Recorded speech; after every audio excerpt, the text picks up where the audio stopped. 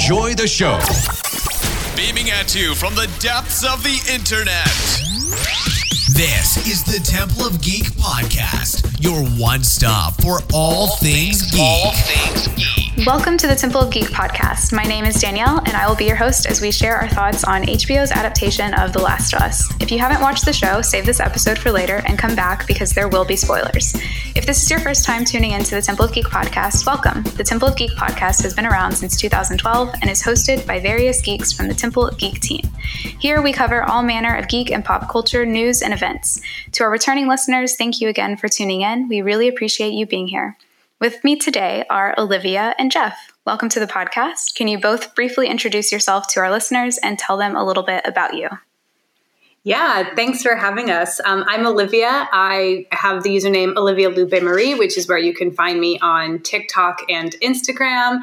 I mostly talk about Star Wars and books and Star Wars books and pretty much anything fantasy and sci-fi. My name is Jeff. I go by Otaku Jedi. I generally deal with anime and Star Wars. Sometimes I have a vast majority of things that I know about, especially gaming. But yeah, you can find me on TikTok and Instagram and pretty much everywhere as Otaku Jedi. And I'm Danielle. As I said, I'm written in the Star Wars on TikTok and Danny S394 on Twitter. I'm so excited to talk to both Jeff and Olivia today about The Last of Us. I'm a huge fan of the games and now the show. I've been lucky enough to write some articles about the show for Temple of Geek, but I haven't really had a chance to have a good, nuanced discussion about it as a whole. So this is really great timing, and I can't wait. Before we dive in, though, I want to let our listeners know that while we will be discussing the show and some elements of The Last of Us Part 1 game, we will not discuss anything that happens in Part 2. Olivia hasn't played the game or been spoiled, and we want to keep it that way for her and anyone listening who's in the same boat. With that in mind, let's get started. We're all Latinas in this group, which was intentional on my part when I was choosing who I wanted to talk to because the lead in The Last of Us is Latino, Pedro Pascal. What does it mean to both of you to have a Latino as the lead of a story of this magnitude, especially considering the source material did not have a Latino lead? I think it's an amazing thing. I love seeing someone from our community represented. And I also think it's such a smart way to diversify an adaptation that maybe didn't have a lot of diversity from the get-go. And also, I just have to say, I really very much appreciated that they cast a Latino actor as Tommy. They didn't have to do that, but I think the fact that both of them in the family are Latino, I think is a really cool thing. And it's just a wonderful way to diversify a work while still remaining true to the original source material. I agree. I think that Pedro is no longer Pedro. He's Joel. He's forever going to be Joel for me. And I know that he's done other things, but he just stepped right into the role, and he sold it as this is who I am, and everyone has just accepted him. And the fact that it's someone from our community that's on this stage of something that has literally just shattered records and is a wonderful, beautiful adaptation is incredible. And nothing when I think of Texas, which is where Joel is from, I think of, obviously there are a ton of us. There are dozens of us. But what better way to say Texas than to have someone who's Latina portray a character from a beautiful game. Yeah, I completely agree. I am from Texas myself. And so I've always liked that Joel was from Texas. And then now obviously to see even more of myself in his character has been really nice. And more to your point, Olivia, about Tommy being cast, Gabriel Luna, who is Mexican-American and from Texas. I loved that they didn't just try to make Pedro ethnically ambiguous. They intentionally casted someone who is also Latino and who plays his brother. And I just really love that this might be what we're seeing as start of a change in how they do this with ethnically ambiguous actors, or actors who can be cast as ethnically ambiguous, actually paying attention to their backgrounds and to what that represents and what that means to people from those same cultures when they're cast on screen. And I hope that continues. And I'm really just also really glad that Pedro, who's one of my favorite actors, is playing one of my favorite characters. I love that. I love that for us. I love that for me. But moving on to the story, The Last of Us has been around for 10 years now. What was your experience, if any, with it before the show started? Personally, I didn't have any experience. Like I've never played the game. I don't own a PS4. I don't own a PS5. So I didn't know anything about it. The only thing I knew was that it had a really, really loyal fan base and that people loved the story more than anything. And I also went into it having a little hint from my brother. He had played the game a couple of times, part 1 and part 2, and he loves it. He's one of those people who is very much loyal to this story. And the only thing he told me was to be prepared to be challenged on an emotional level and that this wasn't your typical zombie game. So I was like, awesome. I'll go in every Sunday ready to have my heart broken and to start thinking about humanity, which delivered. It's been an incredible journey to go into this completely blind and in a sense, kind of experiencing it like playing the game. Because, I probably will, hopefully one day I'll play the game, but I think this will be the closest I have to playing it for the first time and understanding why people are so loyal and love these characters and this story so much. For me, I was there when the trailer first dropped. The trailer pulled me in because it was just this guy and this young girl, using his super hearing and his quick whips to put together stuff from his backpack. And I think the trailer was a 10-minute trailer. It was insane. I was like, oh, this looks really good. And I remember talking to my friends about it. And then the game came out and I bought it day one. And I literally played that game from start to finish at least 6 times over the course of 2 to 3 years. It became my comfort game. If that works at all with all of the craziness that happens in there. And then the remastered version came out for PS4 and I was like, well, I'm going to get this too.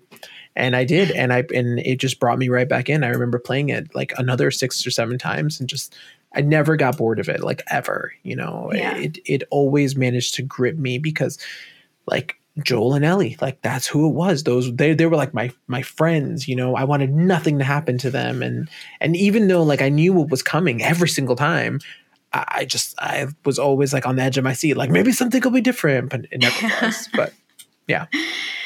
For me, I didn't know anything about The Last of Us until 2020 because I think I've said that I had a PS1 when it first came out, the OG. And then I didn't have anything else until I moved in with my boyfriend in 2020 and he had a PS4.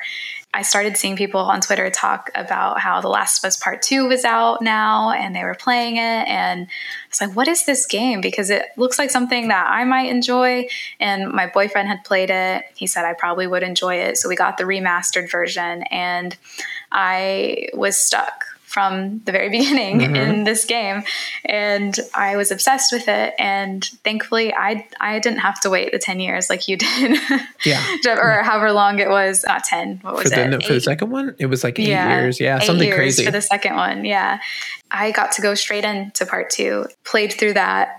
That was all I did. I didn't do any of my work that I was supposed to. I just played part 2 because I couldn't separate myself from it. And then I finished and went straight back into part 1, played through all of them again, and then went back into part 1 the third time. I was just obsessed with it because it's not just a good game. It's a good story. It has a good narrative. And that's something that you can transform into any type of media, I think, which is why we got such a good show that we did, or partially why anyway. But yeah, so that was my experience with it. It was my COVID comfort. It got me through a lot of hard times and I'm very thankful for it. It will always be a special part of me because of, when I experienced it and how I experienced it. But going into the show now, what surprised you most about this show? So the only other kind of reference point I had, it kind of in similar genre, I suppose, was The Walking Dead. My mom is a huge Walking Dead fan. So I was very much expecting lots of zombies, lots of running and screaming and that kind of horror genre. And so I was really surprised that it wasn't necessarily that. We had some we had some scary moments with like the clickers and the cordyceps and all the fungus, and it's absolutely disgusting watching these things grow on human bodies. To me, what was really surprising was like watching these humans make really terrible and difficult decisions in order to survive. Some of which really kind of call into question, like, what is humanity now that we are pitting ourselves up against one another for resources and for survival, essentially.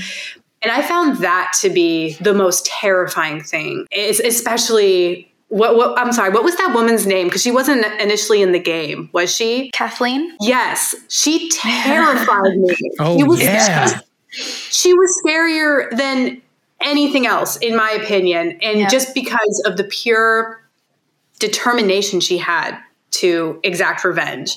And it's like, this is another person that you're wanting to kill. Like, we all have a common enemy, but this is what you're deciding to do. So just those moments of humanity against humanity and losing the sense of connectivity and togetherness that maybe we once had was really surprising to me and just absolutely terrifying. Yeah. I mean, I guess for me, the thing that surprised me the most was like the additions that got added and also like some things that they took out of the game. So like Sam was not deaf in the game, but they incorporated that beautifully. You know, obviously Bill and Frank. I mean, they talked about Bill and Frank for like maybe a grand total of 5 minutes in the game. Yeah. At most. And then like they gave you one of the best episodes of TV like ever. All of the little tiny things that they like took out and then added to like to make it more believable than anything, you know. I know that Twitter and all the fans were like, oh, how can you take the spores away? I was one of them. I was one of them that was like, hold on a second. You're going to take the spores. The spores are important, right? And the way they incorporated like the underground system of, because it's factual, you know, like fungus does really have an underground system like that. And how it just like touched one of the dead ones and everyone knew, like they all got up and they were like, that was terrifying. You know, they did such a good job. I'd have to say like my favorite addition was that like the beginning stuff, you know, the stuff where it was like, hey, you're going to have to bomb the whole city because we're not going to be able to contain this. So can you bring me home so I can spend some time with me? Like that, and just like the little explanations that they had, you know, like how someone got infected, all of these like mysterious things that the game never explained have now been like addressed in a way that really seemed believable, you know, even like the Ellie thing, like from the Sunday's episode, that you knew nothing about it, right? And somehow they like delivered it perfectly to make you understand and like feed the people information that like they should know, but the game never provided you with that information. Definitely. I think that speaks to like just the amount of care and love that went into this adaptation. And that's what got me from the very beginning, was just, it's so clear that the people making this show love this game. And that's, I mean, it helps that you have Neil Druckmann, who co-created the game, co-creating the show. And then it also helps that Craig Mazin, who is the, you know, head person behind all of the show, is a huge fan of the games. And they just put so much care and love into it. And I think that's what surprised me. Like I cried after the first episode because I wasn't expecting that much to be put into it. And for something that I love so much to be cared about this much when it's being transformed to a different medium, just meant a lot to me. And as far as like changes and additions go, we talked about Bill and Frank for a little bit. I loved that. But I also want to talk about Anna's story being added, Ellie's mom, into the beginning of the last episode, because in the game, Olivia, we get a letter that Anna wrote to Ellie before she died. Ellie keeps that with her in her backpack. We have the knife, of course, which is Anna passed down to her. And then at the end of the game, towards the end, when Joel is running through the hospital, you have opportunities to like scavenge still in case you can get some more bullets, get some more, create some shivs, things like that. But you also have these recorders that you can find. Yeah. And Marlene uses those as kind of a journal or a recording where she just leaves her thoughts. And in one of them, it's kind of a letter to Anna where she talks about, you get the sense of how close they were and how devastated Marlene is that she has to make this choice. Mm-hmm. But the point is that Marlene does care about Ellie, but she cares about humanity and the possibility of a cure more. And so you get the sense of that from the recordings, but you don't see anything. You don't see Anna's story. To have Ashley Johnson, who voices Ellie in the game, birth Ellie in the show is another level of respect to the source material and just love for it, because my God, like watching Game Ellie give birth to show Ellie was so emotional for me. I was sobbing because it's so beautiful. And not only just like because the actress who voices her is playing the mother, but because of who Ashley Johnson is, she loves Ellie so much. She put so much of herself into this character, and she deserved to have that moment. And I'm so glad that she got it. But it surprised me when we found out that she was going to be playing. It surprised me and it didn't. I didn't know that they were going to let them have that type of character in the show. And I'm so glad that they did. When she was running through the bushes and like just grunting and groaning, I was like Ellie, it's Ellie, it's Ellie. Oh my God, it's Ellie. Like it just like struck in my ears, and I was like, that's Ellie. And like me and the people in my Discord who play the game, we all like just knew. We were like, oh my God. Specifically part 2 Ellie, because I forget that Ashley Johnson's voice is just Ellie's voice. Yeah, it's just her voice. She doesn't change it that much for Ellie. Moving on to the episodes, the specific episodes, we brought up some of them in our conversation so far, but which of them were your favorite and why? I really enjoyed the episode with Riley and Ellie as they're running through the mall and just being kids for a moment. Like, we know what's happening with Joel. You know, he's like injured really badly at this point. And we know that this is a flashback and leading up to the moment where Ellie gets bit. So we know that like some really devastating stuff is about to happen and is currently happening. But it was just so nice to take a break from that and just see Ellie as a kid before all the traumatic stuff she's gone through and is about to go through. As sad as that is, because we know it's going to happen. We know that something bad is going to happen at the end of this episode. But I just found that small moment of joy, I don't know, just like kind of fuels you for the rest of it. Kind of gives you some strength left, because up until that point, so much has happened. Like, so many people have died in really devastating ways. And especially, I loved every episode, and I loved how every episode was just a little snapshot into the people that passed through Ellie and Joel's journey. But it was just nice to just have a moment of playfulness between these two characters. And I really, as weird as this is, I really like seeing them all from their perspective. Like, I would take that for granted nowadays. I'm like, oh, the mall, no one goes to the mall. There's all the stores are foreclosed and it's all sad. But these kids were like, oh my God, the mall. Like, this is so cool. I thought that was such a funny, snapshot in time too. So yeah, that was definitely one of my favorite episodes. Just to piggyback off your episode, I'm really happy, and Danielle, I'm pretty sure you were happy as well, that they kept the line from the game where they were like, why did women wear these kind of things? Like, this is ridiculous. How come they're not because like in the game, Ellie's never been exposed to that. And Joel and her are walking through somewhere and they see like a Victoria's Secret kind of thing. And she was like, people would wear this kind of stuff. And they're like, why is she so skinny? Like, did you guys not have food back then? And I'm really happy that they kind of kept that there. It was like small. It wasn't like, super like focused on, but like they did. I'm glad that they did that. But as far as my favorite episode, it's like trying to pick which one of my children bugs me the least. Because like they're all fantastic, and there are some who that like, you know, I could do without. Like I wouldn't be upset if I missed it, but they all add to the story. They all like build, and they all like every single thing that the show did just worked. Yeah. If I had to pick one, it would probably be the one where they finally make it to Wyoming and he sees Tommy and everything like that. And I need HBO to come up with a spinoff of those two indigenous people. Yes. Because they were the funniest thing in the world. But I like that episode the most because, you know, it finally shows Joel in a way where he's like, I'm terrified.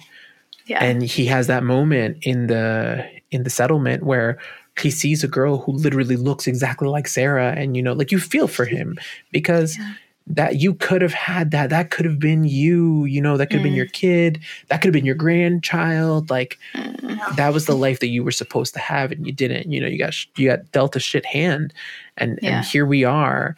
And then, you know, I think the writers did an incredible job of adding that before like the most like memorable of Ellie's lines to Joel. You know, they did it perfectly. Everyone's left except for you. And that whole thing just hit so much. And then, you know, they were on their way to the university on the horse, just like in the game. Like everything about that episode was just like so perfect because like it was like the game. And you know, she even said, first time seeing a monkey.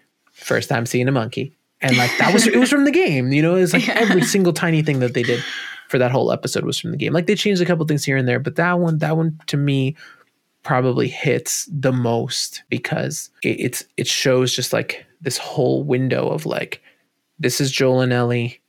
And still at the end, this is still Joel and Ellie. You know, they have their differences, but they do genuinely care about one another. Craig Mazin said that Neil Druckmann told him when they were directing the scenes before the university, when, you know, the sweetest scenes between Joel and Ellie, when they're on horseback and everything, Neil Druckmann told him, it's important to keep in mind that this is the happiest Joel and Ellie will ever be. Oh, that's so heartbreaking. I was like, when I heard that, I was like, oh my God, why? Wow. Those 5 days they got are the happiest that they'll ever be. Right? Yeah. Oh, that's depressing. That's really sad. Yeah. On that note, my favorite episode is the first episode because I have a really soft spot for it because, like I said earlier, it made me cry at the end because of how well it was done and how true it was to the spirit of the game. Not only that, just on a narrative, in a narrative standpoint, it's so good on its own because they had the talent to really see that they needed to put something in at the beginning that would pull in people who aren't fans of the game or people who don't know what's going to happen. They needed that really good opening of the newscast from the, like, what would it be, like the 70s or whenever, when they're talking about this, about the possibility of a world-ending infection and that it's not, you know, a virus, it's not bacteria, it's fungus. Just the levity of that moment was so important and so enrapturing, I think, that it really pulled in people and made them want to see what happens next and made them want to pay attention and get the idea that this is a different type of zombie show. This isn't The Walking Dead. This isn't something that is just going to be about, you know, oh, you wake up one day and the zombies are here. It's going to be a little more grounded than that. And I thought that was just such a smart idea. But yeah, I loved episode 7 too, Olivia, the Left Behind, I think is what it was called. Yeah. And because it really allowed Bella to shine on their own.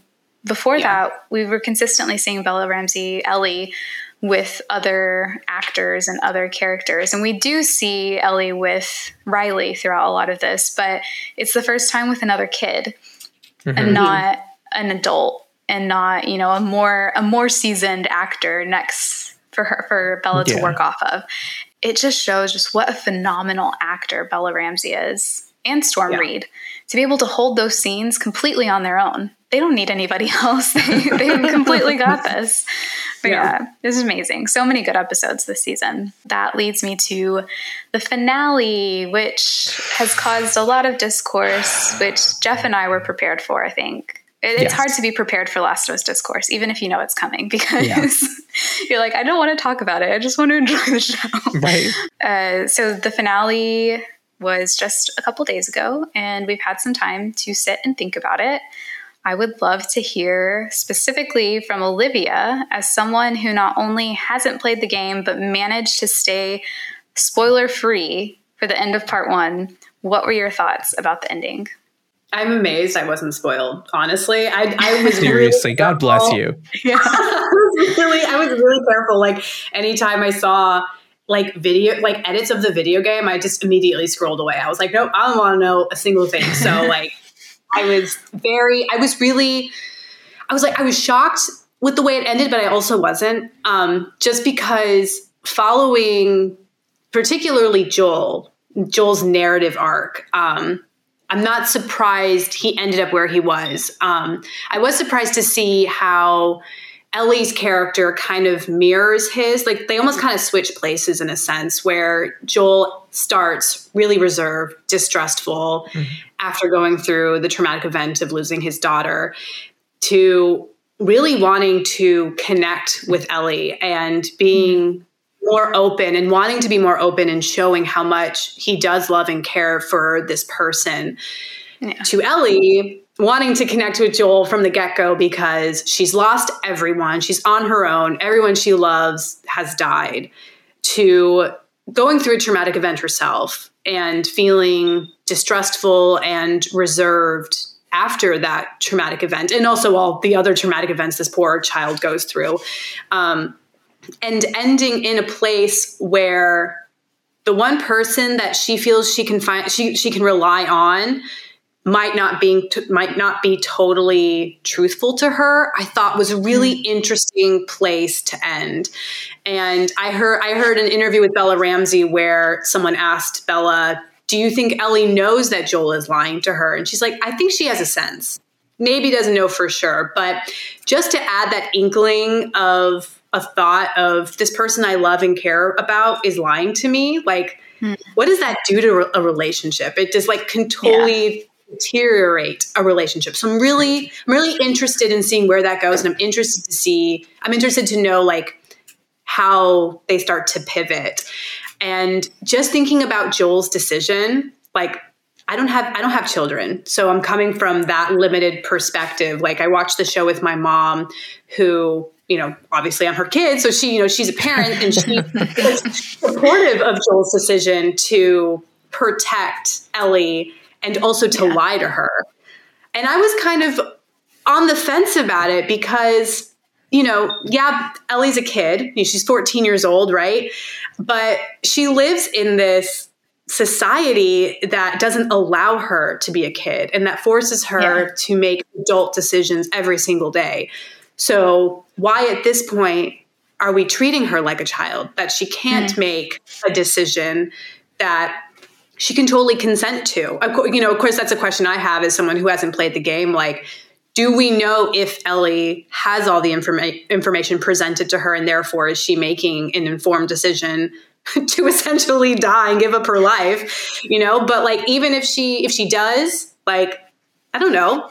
I know she's a kid, and I know that Joel is trying to be a good parent to her, essentially. But I think that she should have some agency in this decision, especially because she says earlier in the episode, like, we have to go through with this. It's like, there's no stopping now, because everything that I've done and everything that I've gone through has to mean something. And I hope that this thing, my immunity, can be what makes all of this worthwhile. But I'm interested to hear Jeff's perspective, because Jeff is a dad. So I know that his view is different than mine. So I'm just gonna put this out there.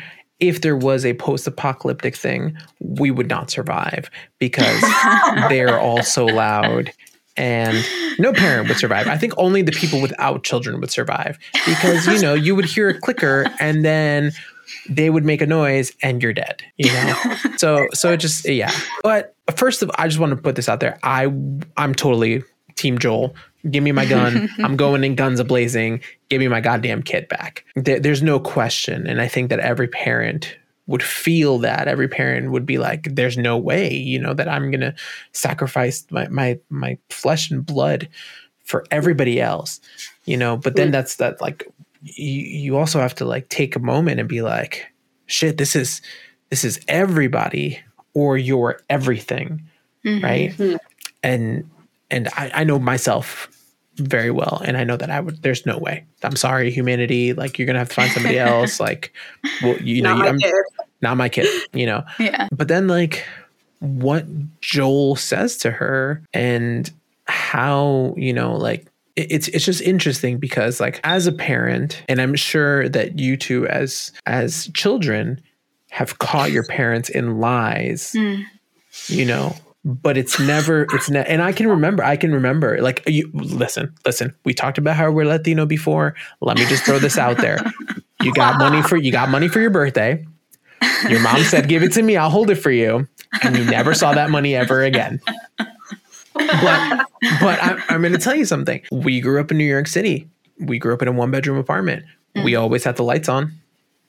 We always had food, right? And it was, maybe I never saw that $100 that my grandma just wonderfully gave me, but we had the lights on. So, like, your parents would lie to you about things because you're a child and you don't need that kind of stress in your life. And it's interesting that you talk about how, like, where she should be at 14, should she be allowed to make that decision?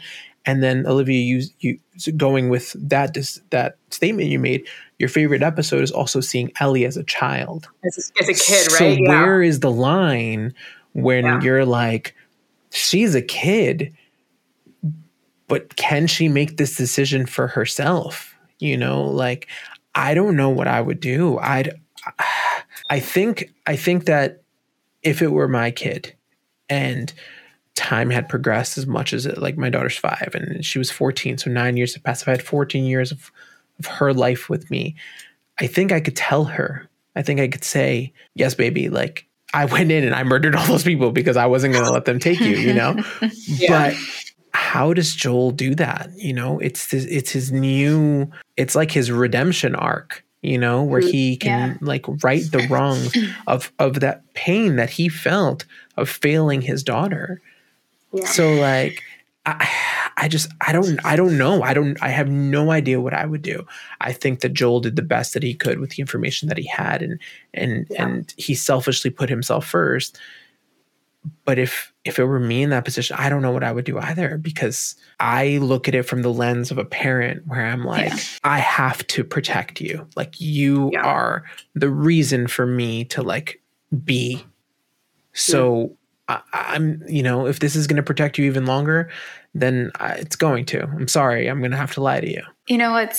What this made me think of as you were talking, Jeff, was I completely agree that, like, if I were in Joel's shoes, I'm not a parent, but I have nieces and nephews and I have people that I'm fiercely protective of and feel I have a responsibility to. And so I would make the same choice as Joel, I think. And I don't begrudge him that. But as I was listening to you talk, it made me think of 2 things. One, Joel knows what it's like to be a father. He knows what it's like to father. Ellie doesn't know what it's like to be a child to someone. She's never had that before. So it's natural for Joel to fall into this position of father. It's not natural for Ellie to fall into a position of daughter and view him as a father, even though she might portray those ways of acting, that she is acting like he's her father and she's his daughter. That's maybe not what she views it as, if that makes sense. Yeah. And so I could see how very easily to Ellie it would be like, what right do you have to assert that kind of decision about my life? Even though we understand, because Joel views her as a daughter and he is fathering her, to Ellie, what does that look like? Does that look like something different? Because she doesn't have that experience. She has never had that experience. And not to say that that makes Joel wrong, but in Ellie's eyes, it makes things very complicated. And the second is when you were talking about how Joel is like, I have to save you because you are my reason for existing. You are my reason. Ellie's reason for existing right now is her immunity. That's right. Yeah. It's her immunity. It's her ability to save people when she couldn't save the people she cared about. And you have these two conflicting purposes here. Joel's purpose is Ellie. Ellie's purpose is her immunity right now. And it's when you have that, it's like neither of those are wrong. Neither of those are wrong purposes to have. Mm-hmm. But who gets to decide which one is more important? Mm-hmm. And when you have in that moment Joel putting his purpose as more important than what Ellie's purpose is, how do you coincide those things? And that's not me saying that either of those are wrong or more important, but it's just that's what's so complicated about this. And what makes it such a good story, because there are no right answers. Like, there's no easy answer to this. There's no hero or villain in this situation. There's just human beings like trying to fight for their purpose and trying to do that in a world that is so broken and has just completely left them behind. I never thought about the conflicting purposes. That's such a good way of putting it. And like, what a betrayal. You know, if again, I don't know, but if Ellie finds out that he lied to her, like, to take away someone's life purpose, or what they feel to be their life purpose, is just really, it's like devastating to someone's soul. And especially for something that is so massively life-changing for the people who exist in this world, you know, to have that. And no one should have to go through that and feel that weight on their shoulder. But for a 14-year-old kid to know that maybe they could have saved humanity and that was taken away. Either way, like, having to die for that purpose, but also that purpose being taken away from them, I think is both just, it's just so difficult. God, what a brilliant game. What a brilliant game. Right? Yeah. Right? Do you see why we played it for so long? Yeah. I get it. I get why, like, even though it's zombies essentially, like, and post-apocalyptic, like, why people get so involved, because it's such a smart, it's just so smart. It's just so smart. Yeah. It engages you. Like, it asks you to be a participant in the story it's telling. And for sure. And I love that so much, because it doesn't belittle the audience. It doesn't make it doesn't assume that you don't know anything or that you can't grasp these very complex ideas. It puts it in your head from the very beginning, and slowly you're like, oh, I'm starting to think about this, because every time I play this game or experience the story, now that we have it in another format, I find myself uncovering new things or viewing things from different perspectives than I did the first time. Because the very first time I played, I was like, Joel can do no wrong. Absolutely every decision he makes is correct. The Fireflies are awful. And then now when I play it, I'm like, I still think Joel can do no wrong, but he can do wrong. I acknowledge that he can do wrong, and he does do wrong. And the Fireflies actually aren't the villain, even though I don't agree with them. Same. Even though I think that they made wrong choices. Joel made wrong choices too. They're both wanting something good and going about it by making choices that aren't absolutely right, if that makes sense. It's a very gray area. Oh, go ahead, Joe. I have to ask you a question, Danielle, since you played the game. So, and I'll set the stage for you, Olivia. So in the game, you walk into the operating room, and it pretty much exactly, you already know where I'm going with this. Yes. So it pretty much exactly the way that it went down in the show. Like, you know, the doctor grabs the scalpel and then you just shoot him. You have the game gives you the freedom to either let the rest of the medical staff live or kill them all. Like you can kill one, you can kill all three, you can just walk out, whatever. Danielle, what did you do? Well, I think the first time I played, I thought you had to kill all of them, so I killed all of them. And then the second time I played, I just killed the doctor first, obviously, because you have to. Yeah. And then they all just stood there, and I was like, oh, I can let you live. Yeah. My bad, guys. I didn't do that last time. The first time I you killed the doctor, and then I was like, oh, I can kill them. And I was like, can I? And then so I killed one, and I was like, oh God. And then the other two were like, oh, and I was like, okay, all right, I'm not gonna kill them. And then you pick up Ellie and you leave. The second time I played it, I wanted to know if like you didn't have to kill anybody. So I was like, oh, you can let them all live. Great. Picked up Ellie, left. The third time I mowed them all down. I was like, no. I'm done with you. Give me back my child. It depends on how I'm feeling the day I play it. Yeah, that's true. If I'm in a bad mood, take out my anger on it. All right. So are there any other thoughts on the finale that you wanted to share, or we good to move on? I think they grasped everything about it perfectly. I think they did. They just did everything right. Yeah, I agree. It was I know that some people were upset that it wasn't as it wasn't longer or it wasn't as actiony as maybe they were expecting. But I thought that the subtleness with which they approached Joel's rampage across the hospital was actually quite a good choice. Yep. Because it forces you to slow down and take in what he's doing, the lengths he's going.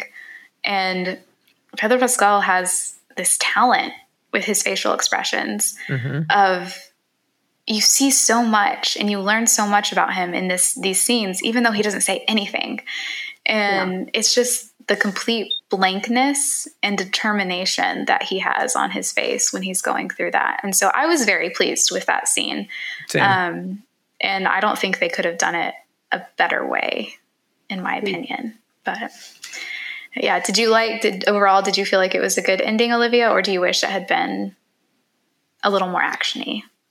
No, I was really happy with the way that it ended. Not knowing anything, it still felt complete to me. Like, in a way, like if part 2 didn't exist and this is the way that it ended, this pin in it, but also the potential for more. Yeah. I just thought it was so brilliantly done. And the acting is such a quiet type of acting that Pedro Pascal does that truly is so emotionally charged and just moves the scene forward in such an emotional capacity that it's really just so compelling to watch him do his work. And Bella too, they're just, and the two of them together. Yeah. There's so much chemistry and tension. Yeah. But so as someone who hasn't played the game, I was still totally enamored with the way that it ended. Good. I'm glad. Moving on to just a few other fun questions. Do you have a favorite character and what do you like about them? Ellie has to be my favorite character. I just think that she's such a complex character, which is so... It can be really refreshing to see in a woman character. And I think that in a very kind of realistic way to watch a young woman go through these hardships, obviously in a very heightened sense, but I feel like a lot of women and women presenting people can really kind of, attach themselves to and understand and sympathize with. As like messed up as it was, as we were watching her kill, what is his name when she was chopping him with the machete? David, yeah. Yeah, as awful as that was, it's like emotionally I was right there with her. Yeah. But also at the same time when she's in the mall, having her first crush and being a kid and having fun and her pun book, like the fact that this character has so much emotional range and depth, and I can connect to that on every level from when I was a kid to growing into adulthood, just really compelled me as a watcher. And also, I just think that Bella Ramsey is so talented. Nothing about it felt forced. It didn't feel like she was, or they were watching or comparing themselves to Ashley's, characterization. Because I did see a couple of clips, but from past episodes, that was the only thing I allowed myself to watch. I was like, wow, it captured the likeness of Ellie. But also it still feels like their interpretation of Ellie, but it still feels really true. So yeah, Ellie for sure is my favorite. Yeah. And I'm worried for her.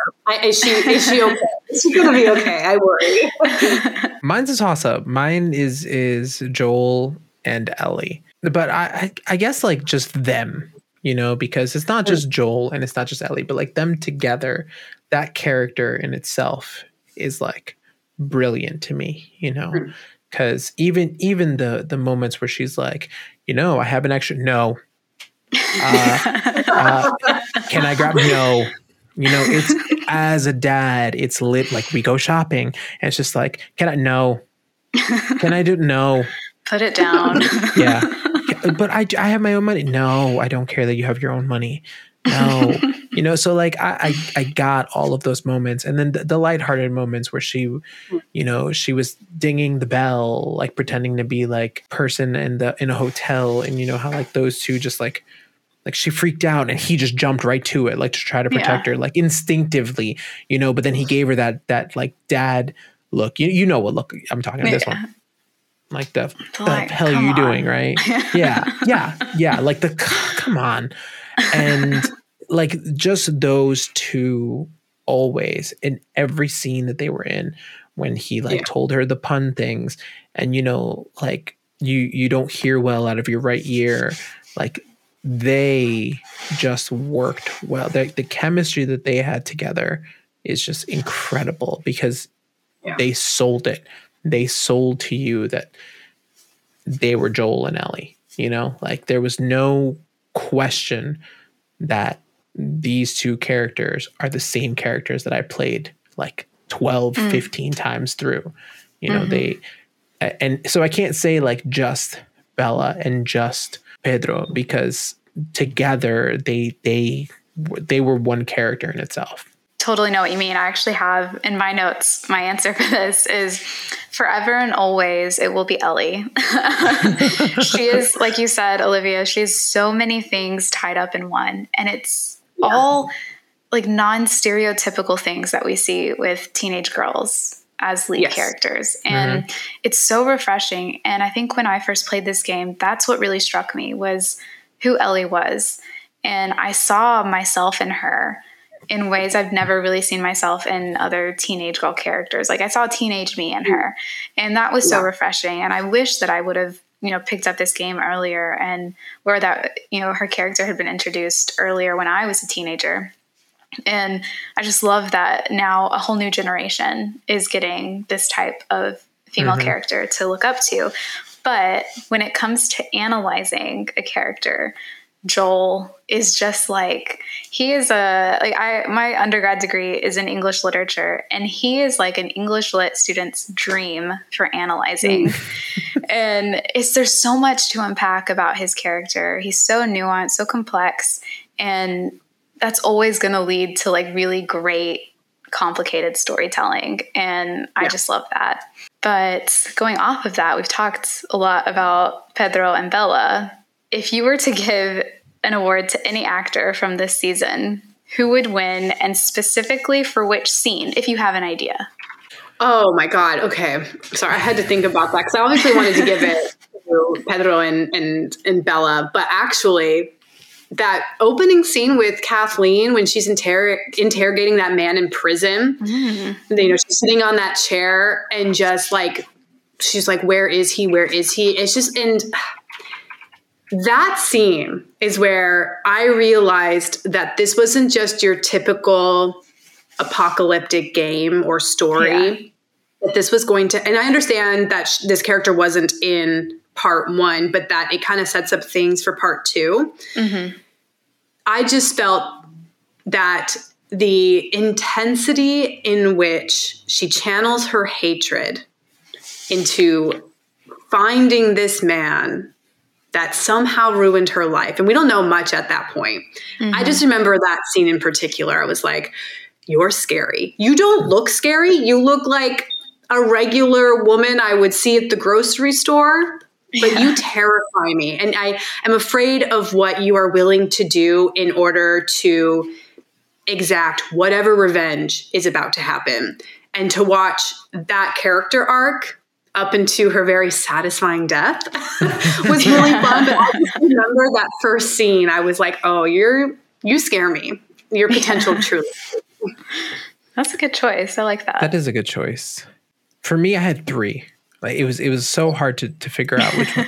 Obviously Bella, because like you said, the range that she has, is just incredible. You know, she went from I'm going to kill David to I'm terrified of him, like all in one scene.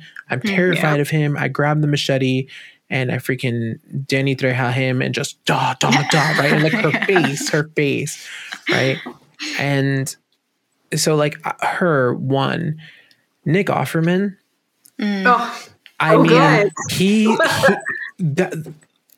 it was like Ron Swanson had a variant.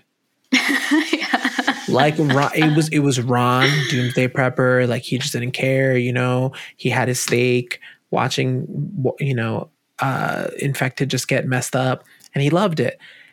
And just to see like how amazing his acting was from, and like the change of the character and how he just did so well with it was fantastic.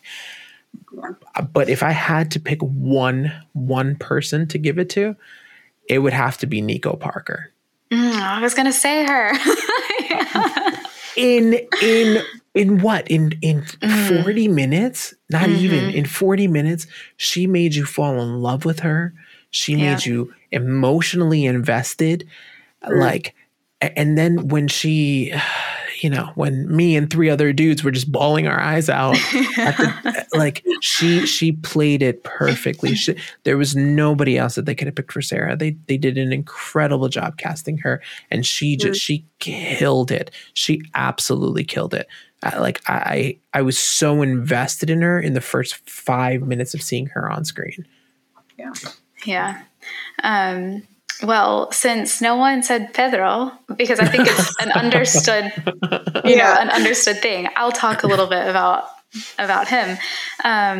You know, he faced a very tough role because this is a beloved game. Joel is a beloved character.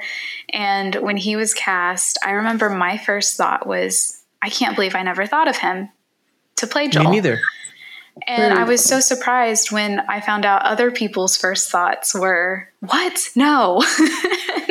And I was just like, I don't understand, because as soon as they announced him, I was like, oh, wow, I didn't think of that. But now I'm mad that I didn't think of it, because it makes sense. And I know that there was a lot of criticism about him getting cast instead of, actors that people had been considering for years, but he's such a good actor. And I think people who haven't been following his career for a while now don't appreciate it as much as they should. The range that he is capable of, the range of characters he's capable of playing. And a lot of people were comparing Joel to his character Javier Pena from Narcos. Oh yeah. And I do see the similarities, but the talent it takes to have 2 characters that are quite similar and make them completely different just by your acting alone. Because I wouldn't look at him playing Joel and think, oh, that's Javier Pena. He's just using his Javier Pena, tools to play this character. He's not. He really digs deep into the character to understand them and to defend them as well. Because I've heard, in interviews with Neil Druckmann and Craig Mazin that he would push back a lot on some of their instructions and just be like, what about this? I think that he would do this. He ad-libbed one of the best lines in in Joel's monologue in episode 6, which was the part about the dreams. And he's like, I don't know. I don't remember. All I know is I wake up and I failed. That's from him. That was not in the script. Wow. And I think things like that just show such a good understanding of this character and such care that I don't think other actors would have brought.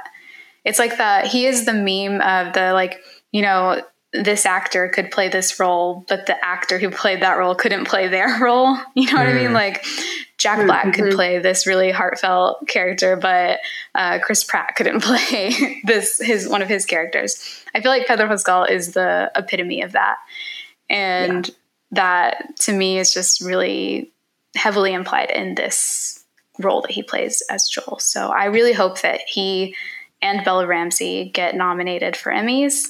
If they don't, there is something very wrong in the system. Absolutely.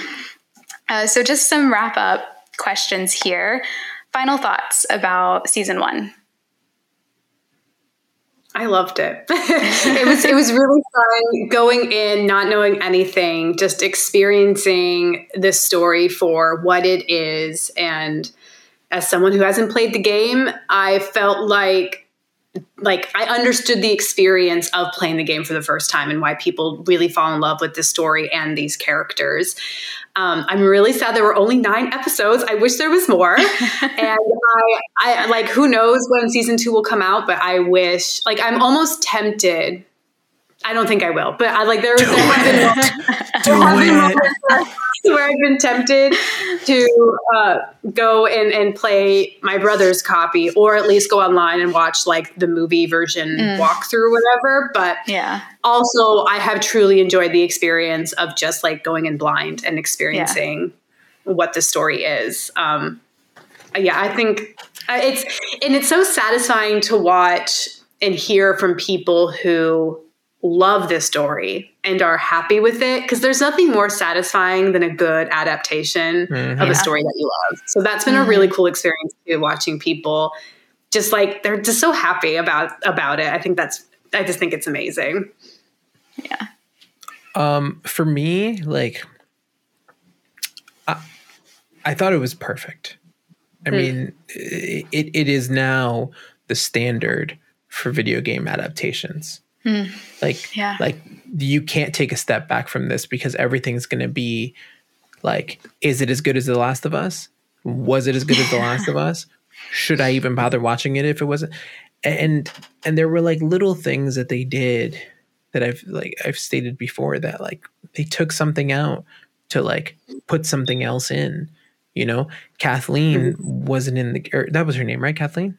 Mm-hmm. Yeah. Yeah. She wasn't in the game.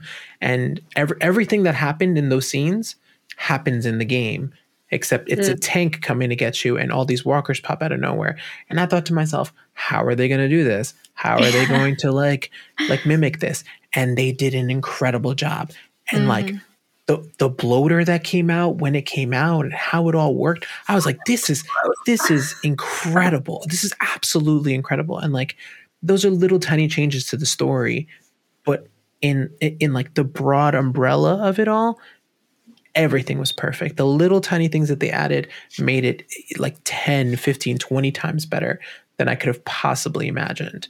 You know, Sam being deaf, the bloater not popping up when it was supposed to. You barely saw after episode 2, you didn't really see any other infected until that episode, you know. There were so many things that like they added, and I'm so happy that they did. Yeah, it was everything I could have hoped for and more. Like, I really don't know how else to word it, because that's just what it was. I'm still astounded that it is as good as it is, and that it holds up on its own, but also that it makes me think about the game in a different way. And it makes moments in the game more meaningful. And like, I don't like to compare them, but I think because I played the game first, and because I played it at a very important time in my life, the game will always have a special place in my heart, but I would never want the show to be any different than it is. Yeah. Like, it's perfect as it is. And I'm so thankful for that. I'm just really glad that we got it. And I can't wait for season 2, which hopefully will be maybe next fall/winter. I'm hoping they might start filming soon. But just quick thoughts about what your spoiler-free expectations are for season 2. I don't know if I have any expectations. I definitely hope they continue to explore the relationship between Ellie and Joel, because I think it's always been interesting, but they definitely ended in a really interesting place. I'm also a huge fan of like politics, revolution type of stuff. Is one reason why I love Star Wars so much. So as complicated as the Fireflies are, I hope we see more of them. I hope we see more about the overthrowing of these pockets of corrupt governments that we're seeing around the country, because I think that was really interesting what we were seeing in Boston. And I hope everyone lives happily ever after. That is my hope for season 2. I mean, my hope for season 2 is the same thing. Well, not the same thing because I played the game. But like, I hope it's the same thing as this. I hope that they, when they deviate when they need to and they stay true to the game when they do. I hope that, I mean, they couldn't have done a better job casting Bella and Pedro. I hope the casting that they do is for these new characters that we'll be introduced to will be just as good. And it's interesting, Danielle, that you said that there was so much discourse because that's coming back. Yep. I will just sit back and grab my popcorn and see how this all plays out. But I'm excited. I'm excited to see where it goes and how they are going to tackle all of the things that part 2 deals with. Yeah. I'm not looking forward to the discourse, but I'm not either, but we know it's coming. We know it's coming. I want to see them really lean into their creative freedom. I truly feel like some of the best moments of season 1 were when they deviated from the source material a bit. Even if it was just tiny things, like you mentioned, Jeff, even if it was tiny things within word for word adaptation, it was those little things, those change of expressions that Bella used or Pedro used to not deviate from the heart of the story, but to really make it their own. Because I want the show to be its own thing, to coexist with the game, obviously. But I do want to see what they can make with a show that they couldn't make with the game. Yeah. But I'm so excited for that. And I am so thankful for both of you agreeing to come on and talk with me about this. I've had a great time. Yeah. Well, thank you. Before we sign off, I obviously thank you again for being on here, but do you want to let people know where to find you on social media? Yeah, I am on TikTok and Instagram, and you can find me at both places at Olivia Lupe Marie. I'm literally on every social media as Otaku Jedi. Old, stressful on the old. And I'm written in the Star Wars on TikTok and Danny S394 on Twitter. This is going to wrap up this episode of the Temple of Geek podcast. We want to thank everyone who turned in today and especially our guests for being with us today. If you have any questions or comments, feel free to hit us up on Facebook or Twitter by using the handle Temple of Geek. Do you want to check out some of our other episodes or shows? Why don't you head over to templeofgeek.com, where you will find all sorts of content that pertain to the world of geek.